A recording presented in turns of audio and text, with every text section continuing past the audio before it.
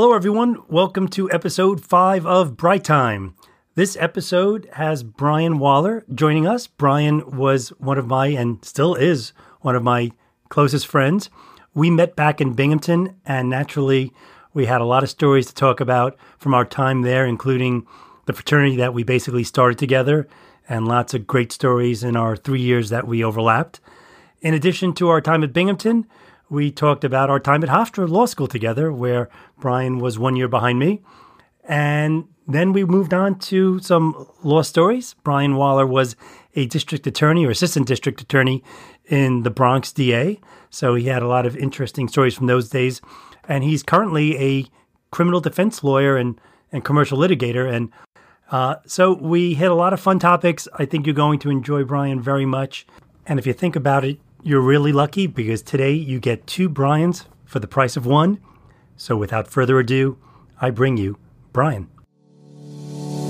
What does a man with a lot of interesting friends and some time in his hands do? He starts a podcast. Welcome to Bright Time, to sit down with a different person from Brian's inner circle. So get ready. It's Bright Time. Hey, Brian, welcome to the show. Hi, Brian. Good to see you, Brian. How are you, Brian? So, in my intro, I said that, basically it's a real bargain for everyone listening to this podcast because they get 2 Brians for the price of 1. That's right. And that would be us. So, this is exciting. And, I guess I'm a little distracted. Brian has his cell phone in his hand, and it looks like it's something he wants to read. You're already ruining it because this is a prop that you can't see because it's radio. Oh, so you want me to erase it? I could. No, you don't. I don't want to read any jokes. You don't have to. But it seems like you want the floor, so let me just give it over to you right now. I just wanted to be prepared for my answers. Okay, so you don't want to read anything, or? No, not at all. Okay. So I'm going to be completely natural and unscripted. Well, as you know from listening to the first 3 podcasts, the way I always start is I ask the person to tell us a little bit about yourself, where you're from, maybe a little childhood stuff, just the basics so people know who they're listening to. So, sound good to you? Sure. Where do I begin? My father was a relentlessly self-improving boulangerie owner from Belgium with low-grade narcolepsy and a penchant for buggery. My mother was a 15-year-old French prostitute named Chloe with webbed feet. My father would womanize, he would drink, he would make outrageous claims like he invented the question mark. Sometimes he would accuse chestnuts of being lazy. The sort of general malaise that only the genius possess and the insane lament. My childhood was typical: summers in Rangoon, luge lessons. In the spring, we'd make meat helmets. When I was insolent, I was placed in a burlap bag and beaten with reeds. Pretty standard, really. At the age of 12, I received my first scribe. At the age of 14, a Zoroastrian named Vilma ritualistically shaved my testicles. There really is nothing like a shorn scrotum. It's breathtaking. I highly suggest you try it. I mean, I got to tell you, Brian, compared to other people's background when I asked, that's much more interesting. It was quite inconsequential. That sounds very familiar. Austin Powers. That's right. Yes. Well done. And I will tell you that it's always been one of my favorite lines. And when I got divorced my first time, and we'll get to that, I'm sure. Wait, this was how many divorces? I'm sorry. Go ahead. I moved into my own studio, and I was like alone for the first time, and truly alone because I had, family growing up, and then college, and then I was married. I memorized that whole thing, and I never had a chance to use it. And then I thought, here's my opportunity. I remember that now. That was great. Now I can really tell you my background. Wait, that wasn't it? It was. Okay. But if you had a parallel life with a different background, what would it probably be? So there's an interesting part of my life, which is I was born in New York City, but raised initially in Yonkers on Sador Lane. And then in second grade, my parents... Why is that relevant? Well, my parents decided in second grade, you know what? This place is kind of a dump. We would like to be upwardly mobile. We're going to move to the suburbs. And we moved to Yorktown Heights in northern Westchester. And I had a really nice childhood. And then I went to Binghamton and met you. and learned that around the time I met you, when you were in college, your parents decided that they had had enough of the Bronx and wanted to be upwardly mobile and moved to Sador Lane. Place that you just fled. That we fled in like second years. grade. Yes, Yeah. correct. Correct. And I believe your dad still lives there now. He does. Yes. So we lived on the same block at different times. We did. Which is great. I lived in the building up on the hill overlooking the other lowly buildings. Yeah. You were down in like building. a medieval castle looking Correct. down on Castle on the hill. Yeah, absolutely. Building 5. So we did have that. We did have Yes, that. right behind Roosevelt High School, Which is where I would have gone if I hadn't moved in second grade. But your brothers actually went to Roosevelt High School. That's right. That's Yeah. right. Yeah, yeah. It just goes to show which family was doing better. That's right. So, all right. So you you grew up in Yorktown Heights, Correct. and what was that like? It was suburban. And it wasn't like affluent suburban. It was like, it was almost Putnam County. And now we're talking redneck. Yeah. So for people who don't really know, so I live in Westchester, pretty lower Westchester, Yes. not too far from the city. You're practically Scarsdale. That's well, I finally made it. Yes. But Yorktown is at the very northern edge of Westchester. Correct. You're half an hour from me, and quite a distance from, It's near Peekskill. That's right. Where Which that the- helps anybody. Well, that's where the Facts of Life School is. Is that right? Yeah. I didn't know that. You know when you're on 9A, you look up on the hill, there's like Sure. this building up there. That was the Facts of Life. That's still? the Facts of Life School. I didn't know that. I always wondered what that building was. Yeah. All right. So you grow up in Yorktown. You go to Yorktown High School. Lakeland High School. Lakeland. Okay. Yeah. When you graduate, I remember for the seniors, they all vote you for something, and you were voted something, weren't you? You did your research. Yeah, I was most school spirited. What did that mean? I don't know. But But- there's a picture in the yearbook of me with one of those big foam number 1 fingers For the school? for the school. Yeah. And Patty Santa Marina, Uh-huh. who went to Binghamton with us, was my female counterpart for that award. I had forgotten that she Family? was that. So I assumed you knew her. You met her in Binghamton, but you knew her No, before. we went to high school together, and Stacy Goldstein, who's married to Ross, Yep. was a friend in high school too. That's the Patty's. Patty's Yeah. a great girl. She's super great. nice. And you dated her for Oh, Stevens now. yeah, right, yeah. yes. And you dated her for some short period of time. Or I didn't a minute. date her. We were always friends. Okay. We may have hooked up once or twice. Okay. Do you think she'd mind that being out there? I don't think so. I did. I remember when I saw her again when I was looking. She Just works kissed at a hedge fund, and she was helping me out when I was looking to work at one. And I made some kind of joke like, "If you want, I know you're married, but I could try to get you back with Brian." Yeah, we were never a couple. Okay. All right. So you grew up in Yorktown, and then what college did you go to? It's a very small, obscure school, Binghamton. It was Oh, called. that's right, Binghamton. Yes. That's where we met. You'd only know it if you lived in Binghamton. That's right. That's right. If you're from Binghamton, you would know it. Well, it's funny. You were a year behind me. Correct. So I was when I was starting my sophomore year. You and I met for the first time because That's right. you were a freshman. Do you remember specifically when we first met? I remember it like it was yesterday. So I started out freshman year, and the freshmen come up a week before everybody else. So the freshmen were in the hall, and I don't remember who my RA was, but what I do remember is you pulled up. Oh, maybe Tim was already there. You pulled up in your Celica, your gray silver Celica. That's right.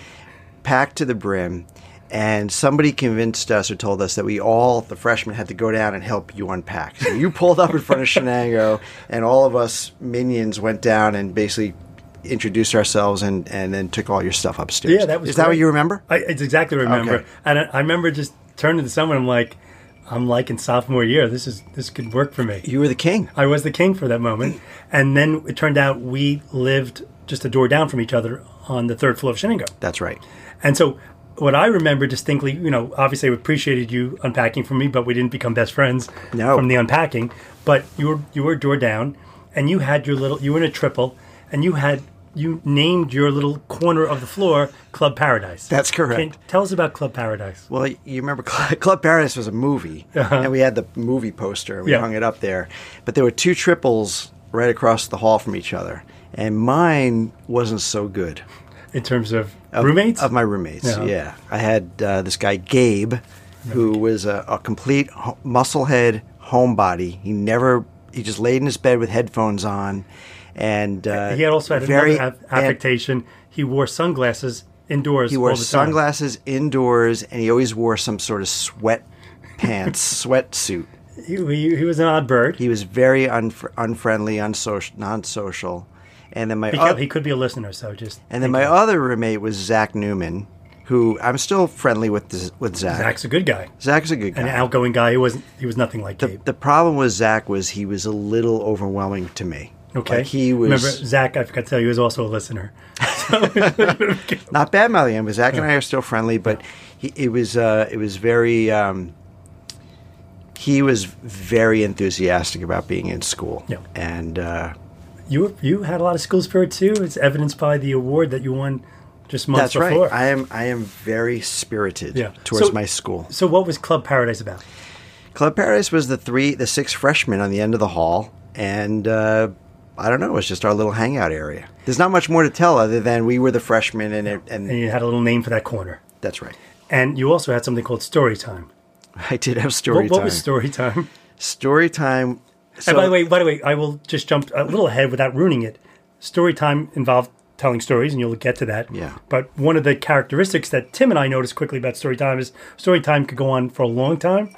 And because the podcast is limited, I would encourage you not to take the story time approach. I tend to be a little long-winded in my stories, for sure. But what was story time? So across the hall, there were 3 other freshmen, and that was a good room. That was Dave Brenner. Right there. That seems an oxymoron. It almost seems weird. Was it Dave Brenner? But it was Dave Brenner. Yeah, I think it was. And John Berger. Yep. Who, I was very good friends with. And Cliff Raynante. That's right, Cliff. Who I still at least on Facebook, I still talk to Cece, his wife. But 2 of the 3 are current friends. Yeah. So I would have things that were going on, like either conflicts in my room, or I was like girl crazy for all the girls, and I didn't do anything with them. I just, from afar, I had a lot of crushes. And I would go across at night when they were in bed. Literally, they were tucked into bed. And I would just come into the room and I would tell them stories about me, about who I was crushing on or what was going on in my room. And that was it. I would just go in. And they were good with that. They liked hearing these stories. They loved it for me to come in and just tell them stories while they were in bed, like with their, like under the covers. I remember this. And I remember Tim and I, who were right next door, we didn't really know that you were doing this until some point we had heard. And at that point, we wanted to come to story time. I mean, it sounded like an amazing thing. So we came to story time. Oh, you did? Oh, we did. And after about 3-4 minutes, we're like, what the hell? And we ran out of there like the place was on fire. The stories were only about me. Yeah. Maybe it was just me telling about me. But anyway, that was it. It was basically the precursor to this podcast. And you could think now that they were laughing at me. But I'm still pretty convinced after all this time that they were laughing with me. Well, you always had a positive, when it was about you had a positive spin about it. Like, for example, in Binghamton, you always thought that girls were looking at you and giving you the eye and were interested. And at some point, I don't know, it may have been 10 years later, you realized that I was usually right. No. I to this day think you were not, but the story you're remembering, it wasn't 10 years later. It was in Binghamton, and we were in the pub. We were getting to an elevator, and some girl did look at you, and I had to admit that the girl looked at you, and she seemed interested. A girl who I'd already told you that. Yes, so you had proven your point. I mean, but it was a sample set of 1. Yeah. I feel I could probably, if I remembered, point out countless others that maybe they weren't looking at you. Well, in the beginning, it wasn't girls that liked me. It was the girls who I liked. Yeah. But it was No, but the point was that you thought they were showing some reciprocal interest. No, not these girls. Okay. These are just like, I think she's really cute. Oh, you're talking about story time in the subject. In the story time, yes. Yeah. Yes. Okay. Oh, but throughout college, there were many of times the other stories, correct. Where you're like, and I still to this day maintain that I was right about every one of them. Yeah, well, it's one of those mysteries that will never get solved. So, all right. So we know the Brian origin story. I mean, we can go in a lot of directions with Binghamton. I mean, Binghamton was the formative part of our friendship. And I don't know if you have any particular stories about me and you becoming better friends, but the obvious one is that we started the fraternity together. That's right. And while there were 26 guys in total who were founders, you and I were the founding president and vice president. And, we touched on some of this in Lon's podcast, but why it's worth going over again is you and I really built it together. We did. Yeah. Yeah, we really did. And more than just built it together, it was our baby. Like, in the sense that we really wanted to build a great fraternity. And it wasn't simply to meet girls, which was obviously one of the reasons we were doing it. But in terms of the organization, how it was received, its reputation, we cared about all those details. Looking back on it, we were very immature, except as it pertained to starting the fraternity, we were very mature and very responsible and did everything, I think, right. But in every other aspect of our life, we were like little kids, knuckleheads. Like terrible. Yes. But you're right. And it's funny. To me, when we started the fraternity together and you and I were trying to make it a success, that was the first time in my 20 years, so I must have been about 20, that I put something over myself. That's right. Because think about it. When you're a teenager and even, late teens and early 20s, you're an immature, selfish person. It's all about you and how people react to you and do people like you. This was literally the first time I had where I cared about something greater than me. And we had a lot of detractors in those days.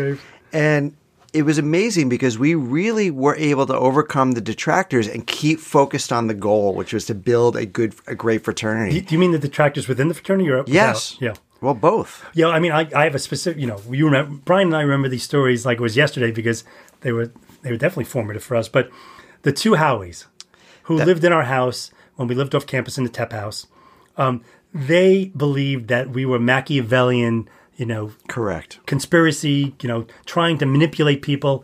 And occasionally, because one of them shared a wall with your bedroom, yeah, they would, we'd be in your bedroom trying to plan how to do something, or there was going to be a big vote.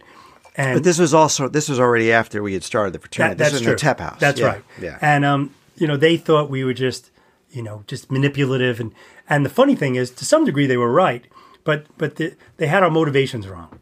Completely. Yeah. Yeah, completely. Like, we really did care only about starting a fraternity that would last a long time. And by the way, it's 30 years later. Yeah.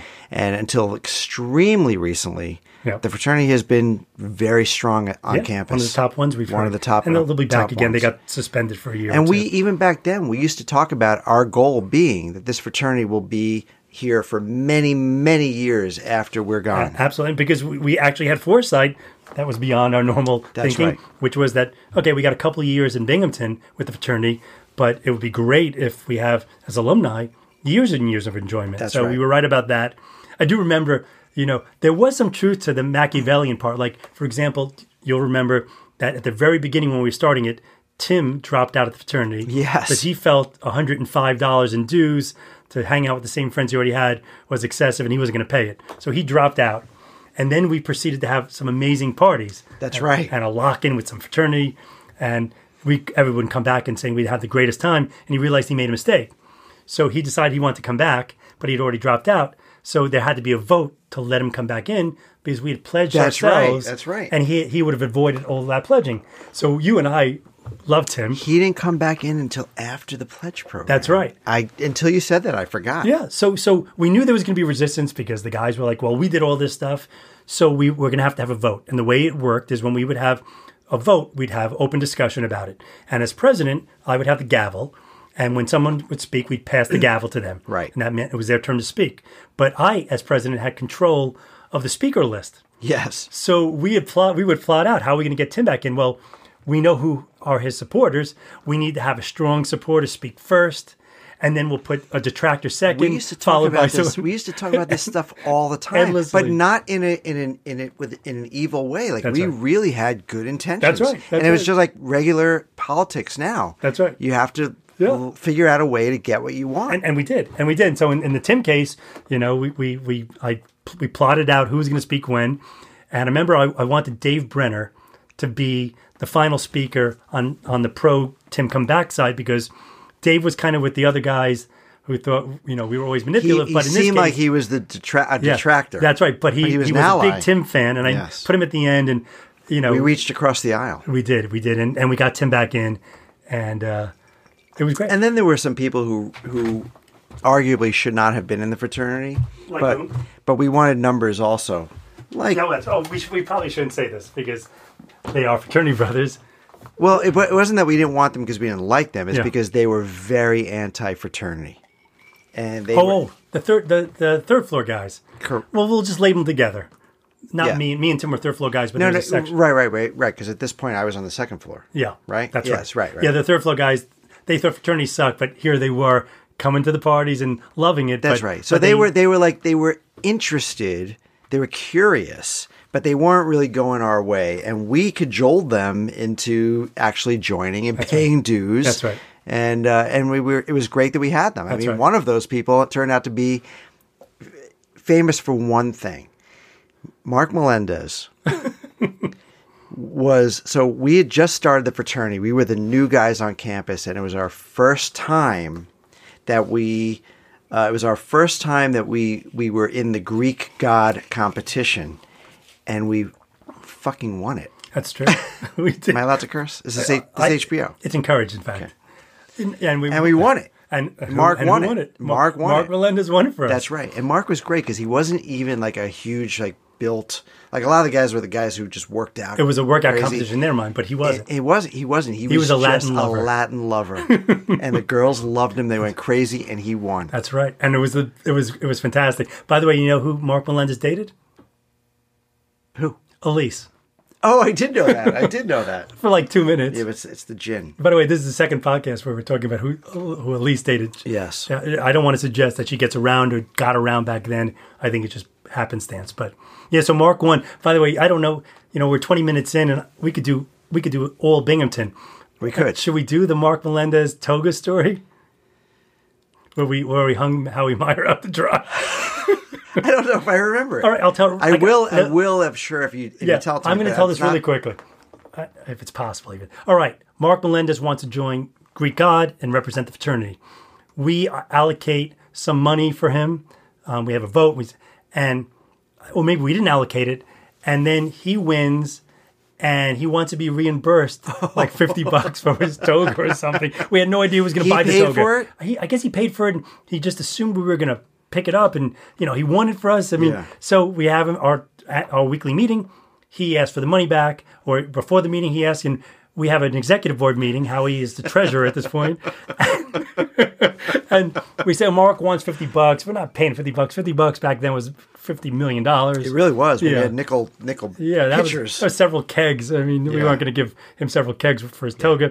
So we said, okay, Howie, during the meeting, you'll announce that, unfortunately we can't pay because of our budgetary reasons.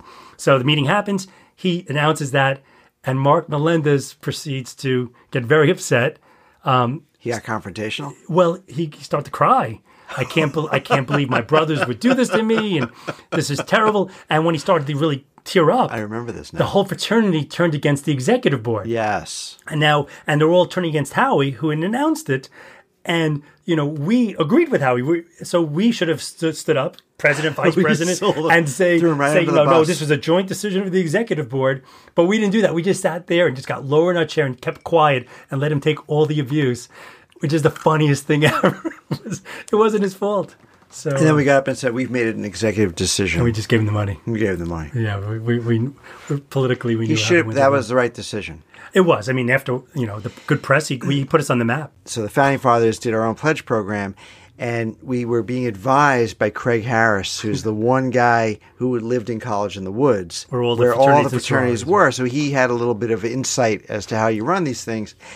And he didn't always, it wasn't his fault. He didn't have bad intentions, but he didn't always give the best advice. So he came up with a pledge event that we agreed to do. And I hope you remember this story because it was great. We went into the basement of the dorm, and we gave them all the sprinkles. Right, we gave them and graph paper. I don't remember graph paper. Oh, you do the sprinkles part. So the sprinkles, we gave them bins of colored sprinkles, and we told them that the event was that they had to separate the sprinkles out into the individual colors. That's right. And of course, Craig got this idea from hearing about it from other fraternities. And correct. He felt like if you're going to pledge a fraternity, you got to put in the time and do these kind of events. That's right. Which was antithetical. But our guys, we were the Founding Fathers doing it to ourselves, so they didn't have a lot of patience or tolerance for shenanigans. And we did this. And I remember the guy who was the angriest was Dave Brenner. I remember Dave Brenner led the mutiny. I think he's still angry. I think he is too. So we had these guys were sitting there, and it maybe lasted for about 3 minutes before Brenner was like, "This is bullshit. What are we doing? This is not what our fraternity's supposed to be about." And we were kind of like in a bind here because we were in the middle of a mutiny. Yeah, they were up in arms and they wanted to get rid of us. They started throwing the sprinkles. It started to be a sprinkle fight. It was making a mess. But they were pissed at And us. we came up with the explanation on the spot. On the spot, it was genius. that we were never going to actually ask them to do something so stupid And demeaning. And to me, we were only going to let them do it for 5 minutes and then make a point that this was all about trust. And And we you ne- and we- trusted us, That's right. and you guys couldn't even make it to 5 minutes. You had no trust How in us. did we come up with that? We I made don't them, know. and they just sat there sheepishly. And they were just like, "Ooh, we're idiots. we really failed this test." It was totally mad. We were actually doing it because Craig made us do it. Yeah, Craig, and I think we may not have even wanted. I think now that I think about it, that we actually said to Craig, "I don't think this is a good idea. I don't think our guys are going to go for it." He's like, "No, all the fraternities do it. It's great." And I even remember thinking, this could take like months Yeah, to this is sort all the stupid. sprinkles. Excuse me. We didn't have any conception like when are we going to end it? What are we going to do? It wasn't We a just- well thought out Yeah, plan. Craig was always badgering us to do more of this. That's right. And we just kind of like gave That's up. right. By the way, Craig, if you're listening in Florida, we love you. Obviously, this is not about you. It's us. And Craig, by the way, contributed an enormous amount to those early days. Oh, absolutely. He really did teach us. I mean, more often than not, his ideas That's were good right. ideas. But that one backfired. But us. but we turned it into a good thing. We turned it into a good thing, and it wasn't us really being manipulative. It was us just yeah, covering our asses. I love that. Yeah, So, I mean, we have a million fraternity stories. a million. But I did have one thing I had to point out. When are we going to talk about Zoroastrianism? What'd you say?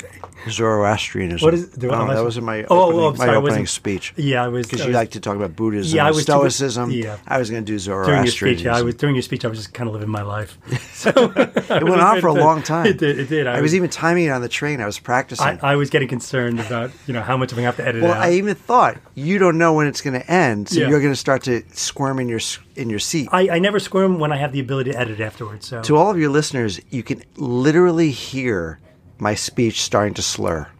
it's funny that The way. drink, yeah, I'm such a lightweight. No, well, you drink fast the first one, but all right. So, a couple of things I from our listeners who know you, they wanted me to bring up. Can you tell the story? This is from one of our listeners, not the one from Romania. Are they tweeting live now? With questions? No, well, they might be.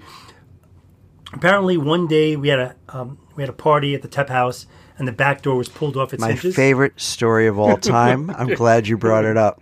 Okay? Sorry. So the back door of our house, which was an apartment building, was the second floor, was ripped off, and for a while we didn't have a back door. So what did that lead to? What did that lead to? Do you remember something happened Yes. as a result of the door? That story. Yes. Okay, yes. so Well, I don't know. We'll get to another story, but do you know the story? well, I know the story that I'm prompting you to because Yes. that only makes sense. I don't know the story you So have. let in me your just tell you about the story about the door coming off. head. Okay. Well, actually, I'll tell you the story about what happened afterwards, and then you tell that story.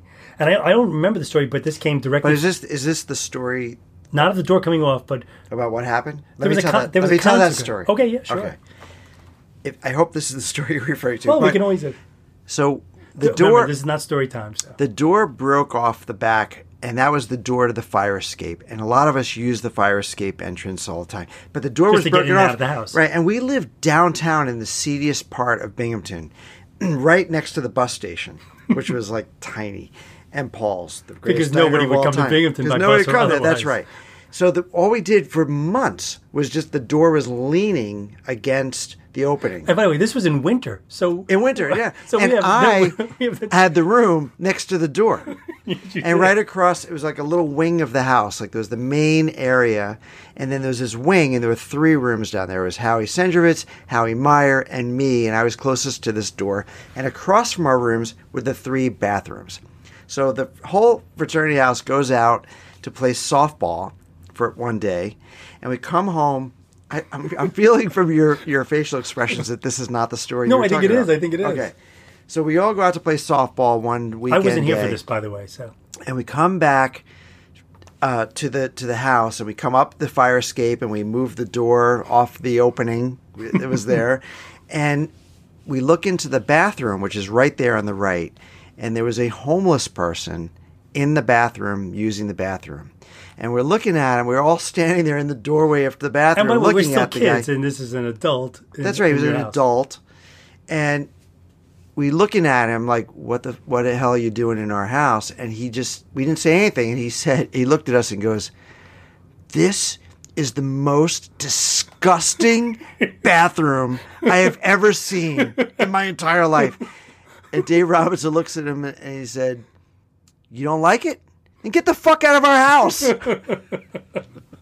A bum off the street who broke into our house to use the bathroom. Yep. It was was worse than the disgusting. bus station bathroom, That is which great. is what he was using. Yeah, so that was a story that I wanted you to recount. And that is a true story, yeah. So yeah, that. Oh, by the way, I have another statement. I'm just going to read this because we don't want time to get short. This is from another listener, and it says, freshman year, Brian dated Nicole, who later married Ted, who was a Binghamton friend, and then junior year, Brian Waller dated Suzanne, who later married our fraternity brother Hal. And you're forgetting that I also dated Laura Hansen, who is now married to Steve Nitzwicki. That's So correct. what do we make? So they date you. Yeah, It ends, that's right. and then they go with. Everyone Did in they this, improve? Yeah. Everyone in this fraternity was always taking my leftovers. That's how you see it. No, these were all great girls, Yes. just not for me. Yeah. No. Oh wait, you're suggesting you broke up with them?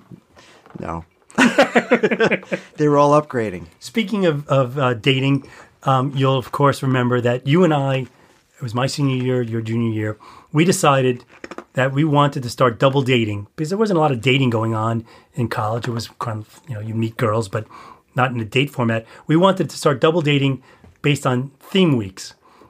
That was awesome. And what I mean by theme weeks, and this is not degrading to women in any way. We just said, we knew the girls we knew. We want, 1 week we would date girls from a different residential college area.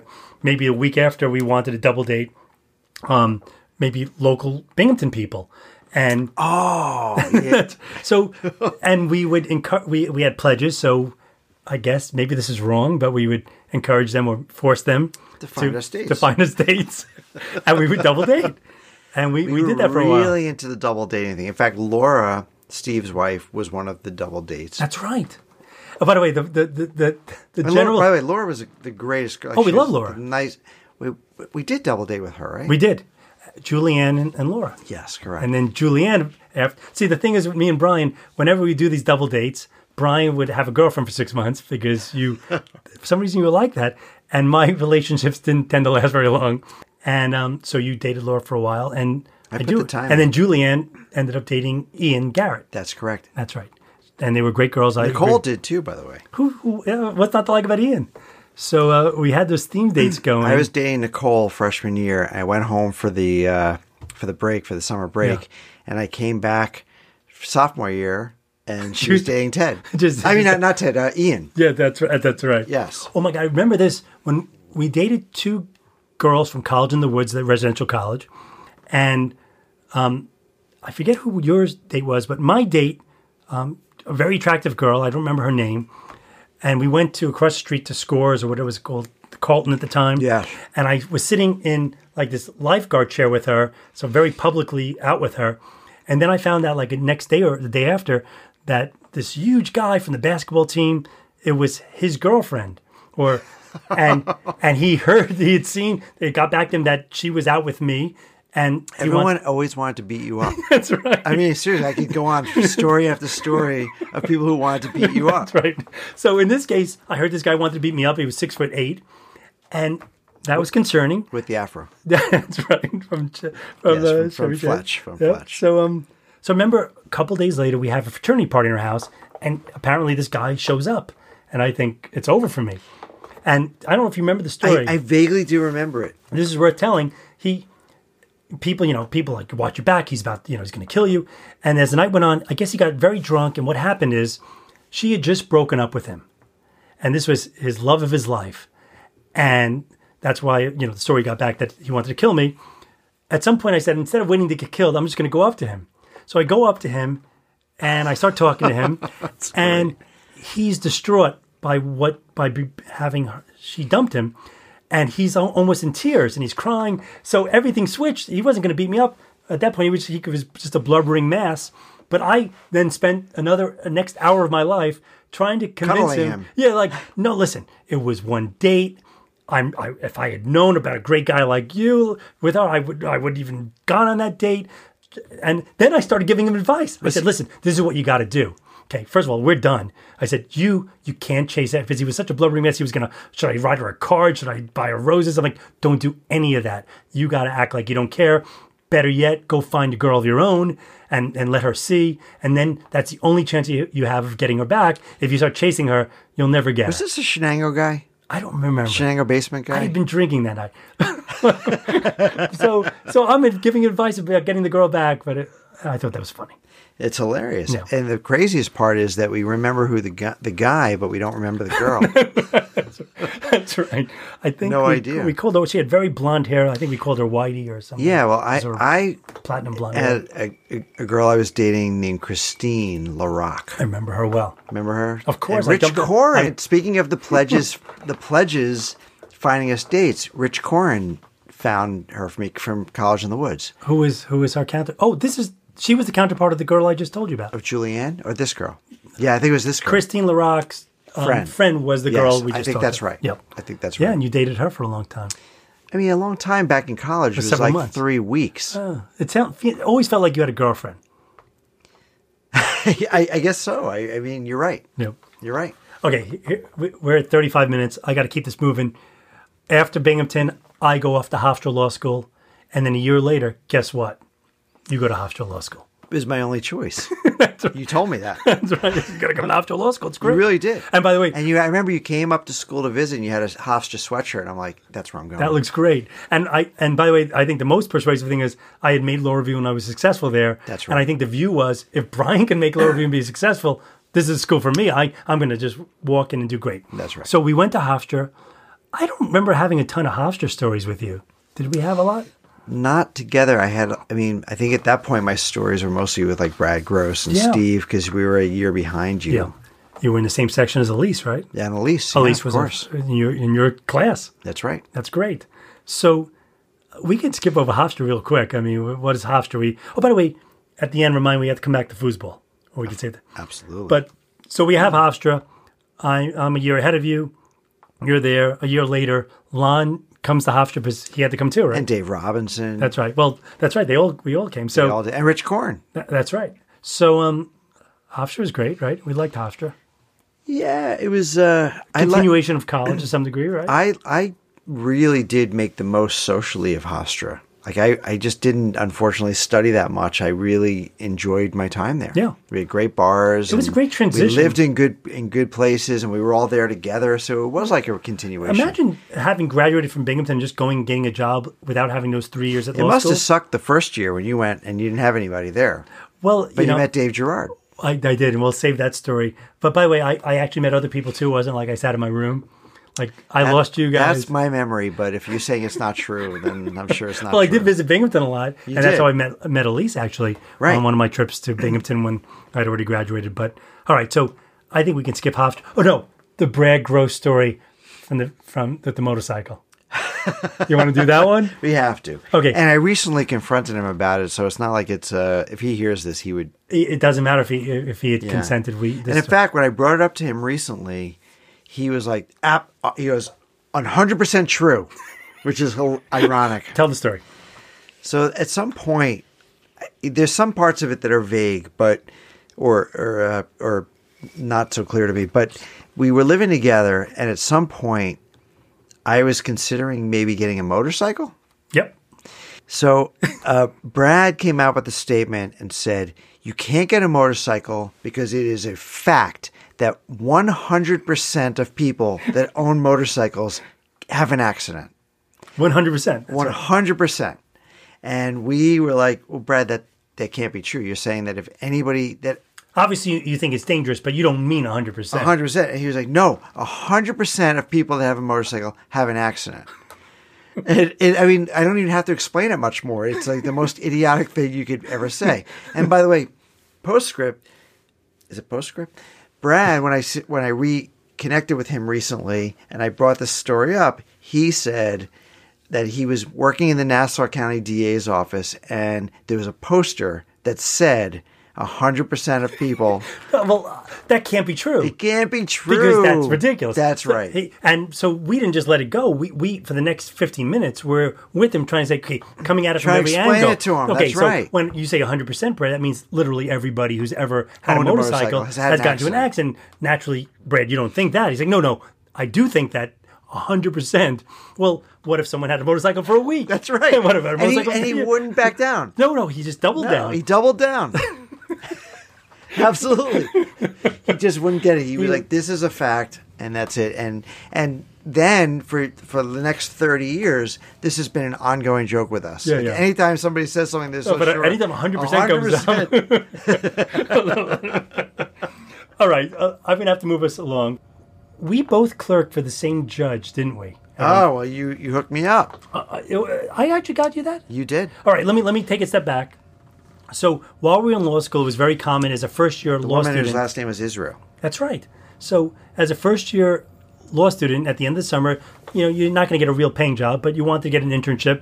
And a friend of my family got me an internship at the Bronx County Courthouse. Correct. With Judge Mazur, Judge Mazur was the greatest. He was in his 80s. He was a senior judge, and I'll tell two quick stories with Judge Mazur. So Judge Mazur, I would go in twice a week, and we had a murder trial, which is, in the Bronx, that's not uncommon, but, to be the law clerk, which was what I was, Right. in the summer while a murder trial is going on, is a pretty cool thing. awesome. So the murder trials, they impanel a jury, and the first day the trial's happening, I don't know if I told you the story. I don't know if you did. Well, here we go. So they impanel the jury. It's starting. Everybody's sitting in the right places. The 12 jurors, the prosecutor, the defense attorney, the defendant, and the judge comes out, and he basically starts by introducing the jury to who is in the room, which is a typical thing. Right. And he says, over there to the right is the assistant district attorney who's prosecuting the case.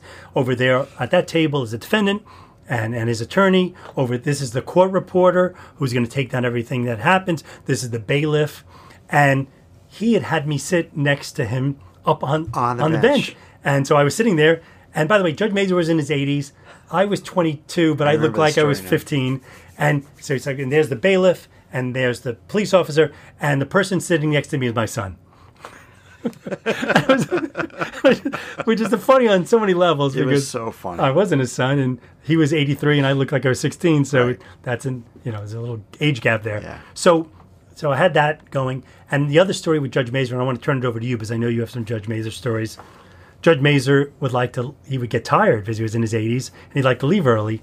But there was a chief judge at the time, Judge Burton Roberts. Yes. And Chief Judge Burton Roberts was the inspiration behind the Bonfire of the Vanities. Bonfire of the Vanities. He was the DA. He was who the DA in Bonfire of the Vanities was based on. Right. So he would ask me, when I was there, it's like, go check the judge's elevator to see if Judge Roberts is out there because I want to sneak out. So I would go out of the chambers. I would go check. I'm like, the coast is clear. I would motion for him to come, and he would sneak out. The funny part of all of that was Judge Burton. A year later, I was a summer associate at Schulte, and my office mate was Amy Roberts, and she was the niece of Burton Roberts, and knew him very well. And then even funnier. You sure it was Amy? Yep. Okay. And even funnier was when I was eventually a dryer, as a partner. Burton Roberts he was kind of retired, but he became a partner at Dreyer, so he became my partner, Judge Roberts. I didn't know that. Yep. You never told me that. And Judge Andrew Napolitano, who's on Fox Yes. News, he was a partner at Dreyer too. He's from Westchester. That's right. Yeah. So I guess I got you the internship the next year? You did. So you talked to your friend your family friend who got you the internship, and Yeah. she was very nice and got me the internship. Marilyn Israel. Yeah. Yeah. Right. You were friends with her son. Larry, one of my old childhood buddies. Yeah, that's right. Yep. And I had that internship, and it was maybe one of my most enjoyable times of my life. You really enjoyed it? I loved it because I didn't really have to do anything. Nope. I got to watch all these trials, and in fact, when I was doing my internship, the Happy Land Social Club trial was going on. Is that right? Yeah, so he was like, So it was you in should the go down and courthouse? watch. It was in the courthouse. And you went and watched it? Wow. Yeah. Like 180 people died. It was terrible. It was right. It was like some illegal social club in the Bronx that caught on fire. Someone set it on fire, I think. That's right. And so you really segued into the next thing. You were an assistant district attorney, not in some little local place, but at the Bronx, which is like, if you're going to be an assistant DA. Awesome. Tell us a quick story about that. We're going so long, but we have so many good stories. Well, we can just end. No, we're never going to end. Tell a great assistant DA story from the Bronx that people who aren't lawyers would really love. I once had a guy, and he was a driver for a Mr. Softy ice cream truck, and maybe they had accused him of selling drugs out of the truck or something, but I knew he was a Mr. Softy guy, and when his arraignment came up, I swear to you this is true. As we were getting ready to do the arraignment, very loudly in the courtroom, you could hear the Mr. Softy music. And everyone's like, what is going on? And I walked in behind the courtroom. There was like a hallway with windows. And all of these Mr. Softy trucks were parked out there, playing their music in solidarity with their brother, Mr. Softy guy. That's the funniest thing ever. It was hilarious. That sounds made up. I know it sounds made up, and sometimes I have to think, am I making this up? But it's a true story. Well, speaking of you as a lawyer and as a prosecutor, I do have this from one of our listeners who wanted me to make this point. Real time? Yeah. This point was, this particular listener who knows you said, I love how Brian passes no judgment on convicted attempted kidnappers or torturers, now that you're a criminal defense attorney. But if you're a tobacco smoker, he won't go near you. That's just so offensive to you. What do you think this? What do you make of that? I don't know. I mean, I wouldn't want to date someone who was a smoker. Yeah, I mean, you get the idea. He's the most tolerant guy in the world, so long as you don't smoke cigarettes. Then you're dead to you. Is that true? I don't know. I don't know who this. I can't even guess who this person is because it doesn't seem like right. You sure that they know who you're interviewing? Yeah, it's funny. I think they do know you because it's Lon. Lon gave me that. One of your best friends. Lon remembers more about my history than I do by far. I don't know. I don't really know much. Do you deny it? I deny it. All right. So you're on the record for denial. I think that's right. But he knows better. Yeah. Honestly. Yeah, of course. I mean, Lon got a great memory. All right. I've been dominating this. Is there any particular topic that you came here wanting to discuss? I put him on the spot. Let's just tell me what the topic is. No, I could do it. Well, actually, it's funny. We're getting hold on a second. We're getting a call from one of our listeners who's dialing in who wants to maybe ask a question. Is it Carol? Welcome to Pride Time. You're on the air. Oh my God! I can't believe I got through. I've been trying for so long. Long time listener, first time caller. I've been listening since you first went on the air, way back in February. I had a question. First off, it's an honor to speak to you, Bri. Yeah, well, we're glad to have you. For your guest. Oh, yeah, sure. What question do you have for Brian Waller? Well, I mean, to have such an intelligent guy being interviewed, I just want to maybe get a little advice from him. I'm currently divorced, but I'm thinking of getting back together with my ex-wife, and I was wondering if you had any thoughts on that. Yeah, I would say do not, under any circumstances, get back together with your ex-wife. Why? It doesn't matter. Just never. Even though you don't know her and we don't know each other. Well, the truth is, I don't really know if she's the one who was in the wrong, or you were the one in the wrong. I really don't know. Yeah, do I sound abusive? Sometimes.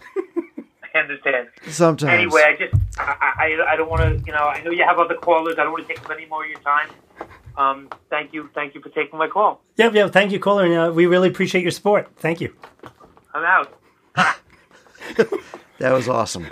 But anyway, it's just a caller. Of course. I didn't know you took calls. Yeah. That was great. The podcast is obviously evolving. So here's a little bit of a funny thing. So I am a criminal defense lawyer, and one of the greatest benefits of being your friend, Bri, is that I've gotten many, many clients through you. Most of them have been already guests on the show. That's right. That's right. And for the most part, you've had good success representing these degenerate friends of mine. I've gotten great results for them. That's right. And I've made a lot of money representing them as well. Yeah, I mean, I think the word was pro bono. It's a Latin word. That's right. Yeah, That's right. So, all right. So there's a few things. I mean, we're at 52 minutes now, and I want to hit a few things before we close it out. You're currently with a girl named Leslie, right? That's right. So tell us about Leslie. So you forgot to talk about my history of my marriage history, Well, I just marital history. I didn't think it was my place to go there, but feel free to disclose what you wish. I'm twice divorced. Boy, Neither was my fault. Neither were my fault. And so now I'm with Leslie, and she's a really great girl, and I'm planning to spend the rest of my life with her. But we had just like the first two. That's right. That's right. That's right. And Like I'm doing better each time. So the way I see it is my first one lasted about 4.5 years. My second one lasted 15 years. The next one I'm sure is going to be longer. And how much longer could I possibly have to live? I don't think you're going to even break any records with your current health status.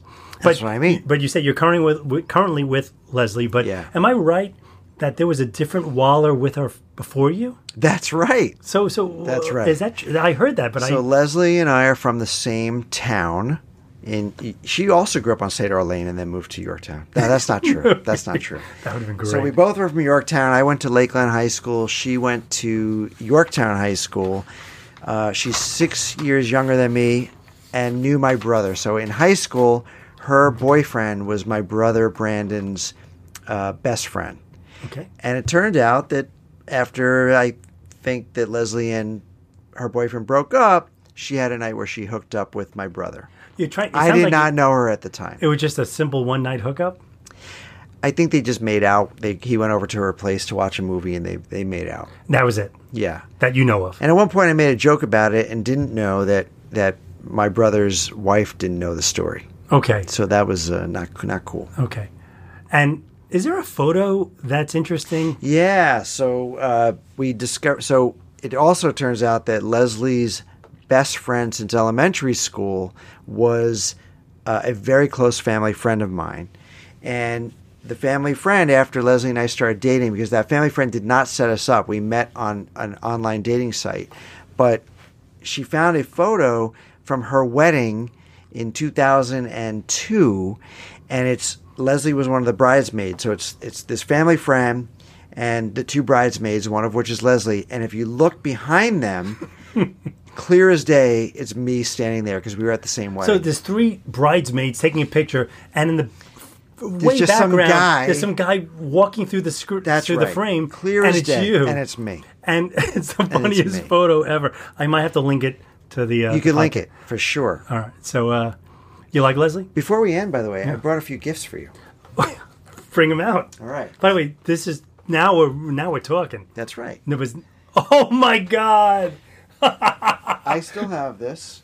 This is for you because, Wait, frankly, I will not take your. No, you have. Okay, to. Brian has just handed me one of the first TEP T-shirts we had from college.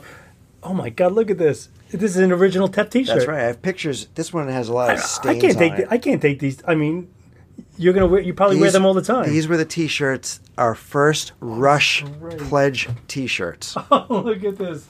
Top 10 reasons to rush TEP on the back of the T-shirt. Number 3, we have cool parties. Number 5, because. Number 7, dollar for dollar, we're the best friends you can buy. Number 9, chicks dig us. Number 4, because you can pick your friends, you can pick your nose, and you can pick your friends' noses. Pick a winner, rush TEP.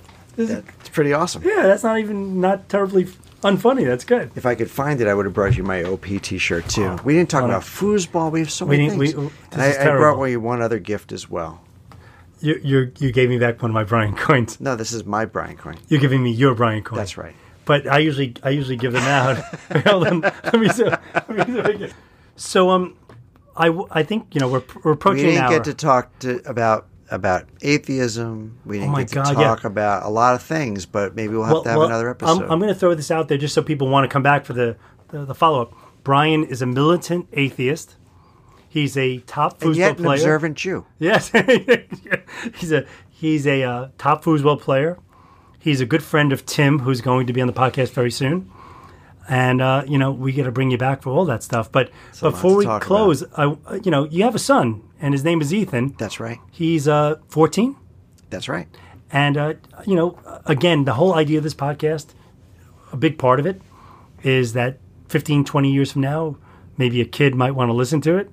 I think you would love it after we do some heavy editing. Yeah. So, you don't think you can listen to this? No, of course he could. All right, so tell us about Ethan real quick and say some nice things about him so you look like a good dad.